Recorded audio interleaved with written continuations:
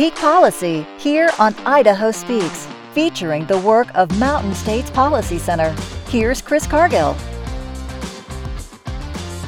And thank you very much, Gwen Pointer, and welcome to Peak Policy. This is Chris Cargill, the president and CEO of the new Mountain States Policy Center. Thank you very much for joining us here on this wonderful day in the state of Idaho and the Pacific Northwest. For those of you who are not aware of what Peak Policy is and what Mountain States Policy Center is, let me take a few minutes to tell you a little bit about myself and our organization. First of all, the organization is a free market think tank. So if you've heard of groups like the Heritage Foundation or the Brookings Institute or the American Enterprise Institute, those are national think tanks. We're a think tank on a regional scale, of course, based here in the beautiful state of Idaho, but throughout the region as well, thus the Mountain States name. And our goal is to provide you and policymakers and the media and business owners all across the region information they can use to improve their own life via the free market. That means that when we have a problem in society, we look to the free market to fix it. When we have a challenge, we don't look to the government right away. We look to the free market because the free market is you. The people are the free market. And we are excited to be able to launch this new organization, a conservative free market think tank based here in Idaho. One of the only organizations of its kind, by the way, that is regionally based. Usually these think tanks and organizations are in one state or another. We are, of course, regionally based. In the state of Idaho is our base, but we will be covering regional perspectives as well. A little bit of background on myself. Was born and raised here in this area, grew up on North Idaho Lakes, went to Gonzaga University, and have a degree in broadcast communications and political science, and have always been interested in public policy and improving and empowering you to improve your life through free market principles. So we will be on this program periodically on Idaho Speaks. I want to thank the fine folks at Idaho Speaks for their generosity and giving us the time to tell you a little bit about some of the policies that we're working on each and every time that we're on the program. And wouldn't you know it, you can hear it in my hands today. I have two different policies that I want to share with you. The first is about gas tax transparency. Obviously, as gas prices continue to surge, who do we blame? Well, the president's policies are always a point of contention. So too are the profits of oil companies. Occasionally, even those innocent gas station attendants and owners get angry treatment. Earlier this year, the president suggested that gas station owners were voluntarily jacking up the price. We know that that is not true. What you rarely hear is how much the government takes from the cost of a gallon of gasoline for itself. Gas prices are, of course, inflated by government taxes and fees. But do consumers in the Mountain States really know what they're paying when they fill up at the gas station? If you went and filled up right now at the gas station, would you know how much you're paying? The answer is likely no. Obviously, you see the price tag up on the sign, but gasoline is one of the few products that we purchase where taxes and fees are actually built into the price. That means there's no transparency about the true financial burden that's being placed on you, the consumer. The U.S. Department of Transportation says gas taxes make up about 19% of the overall cost of a gallon. But this is going to vary depending on the state and the current price. For example, if the gas price is high, then the gas tax percentage is going to be much lower. Likewise, if the gas price is low, the gas tax percentage could be much higher. Gas taxes vary by states, but here in the Mountain States, we do charge more than average. In Idaho, in fact, we charge about 32 cents per gallon. That was last increased in 2015. And in Montana, the state gas tax can cost consumers 31 cents per gallon. In Washington State next door, the state gas tax hits nearly 50 cents per gallon. Washington is also preparing to implement a carbon tax and a low carbon fuel standard that's going to dramatically increase the cost of a gallon of gasoline and force much more folks in the state of Washington over into Idaho to find cheaper options. The state-by-state tax burden doesn't include the federal gas tax of 18.5 cents per gallon. So when you add it all together, Idaho, Montana, Washington, we all have gas taxes that rank among the highest 16 states. In most states, gas taxes are used to fund roads and bridges and the state's transportation system. And so long as the money is being used wisely, most drivers are pretty much okay with that. However, when policymakers adopt gas tax hikes, there really is no accountability built into that system. The cost is hidden in the price. This is unusual, obviously, when we're purchasing almost any product. After all, the price of a loaf of bread at the grocery store does not have the sales tax built into it.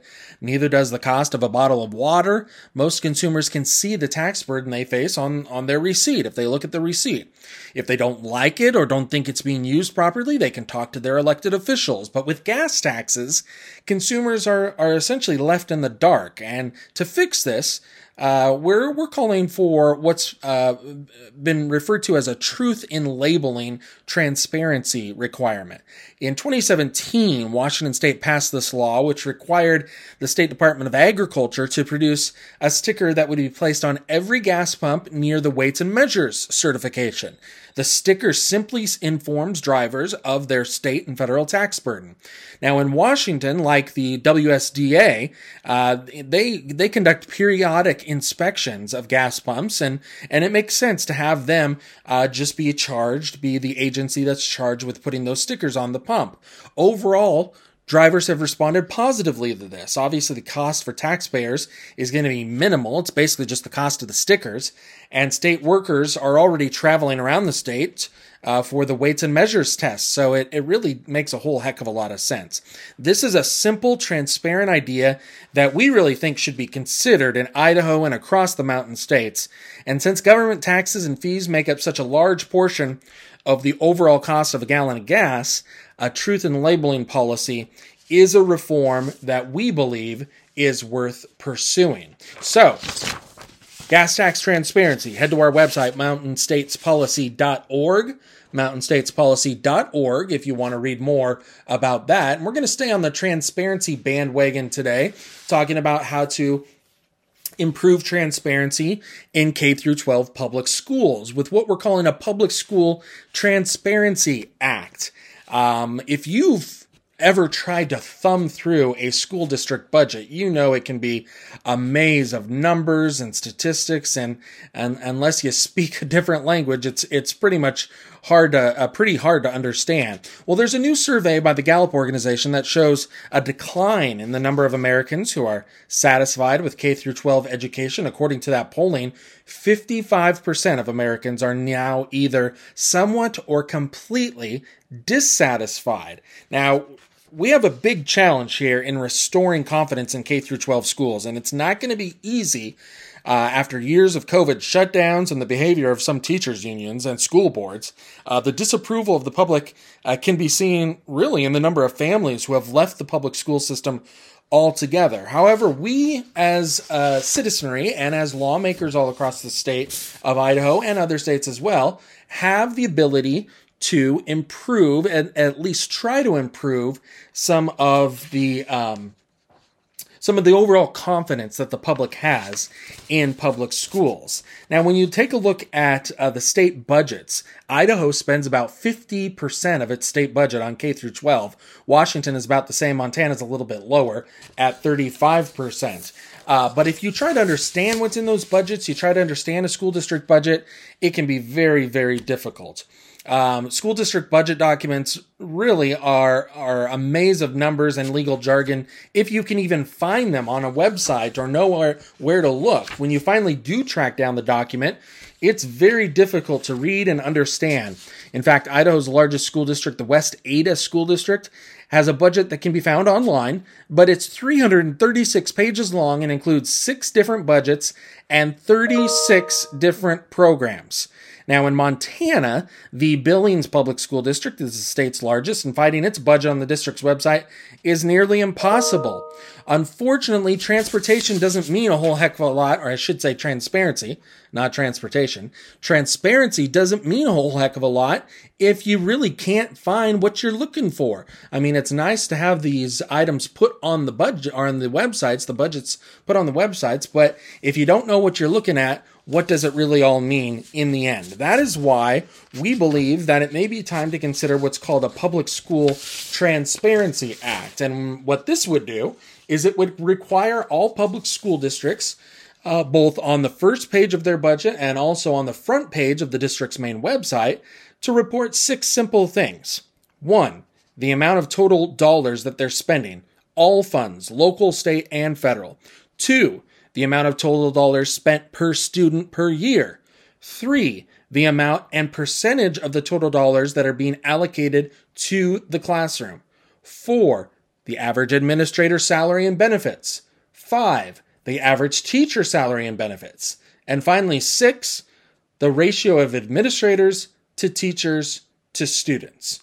Very little extra work would be needed to make this happen. Most school districts already have this information somewhere in their budget documents. They know where to look, whereas parents and taxpayers can get lost.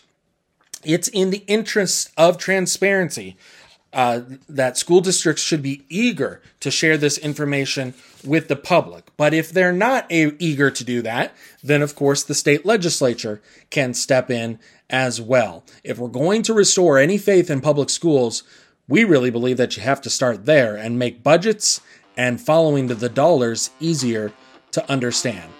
I'm Chris Cargill with Mountain States Policy Center. Visit us at mountainstatespolicy.org, and we'll see you next time.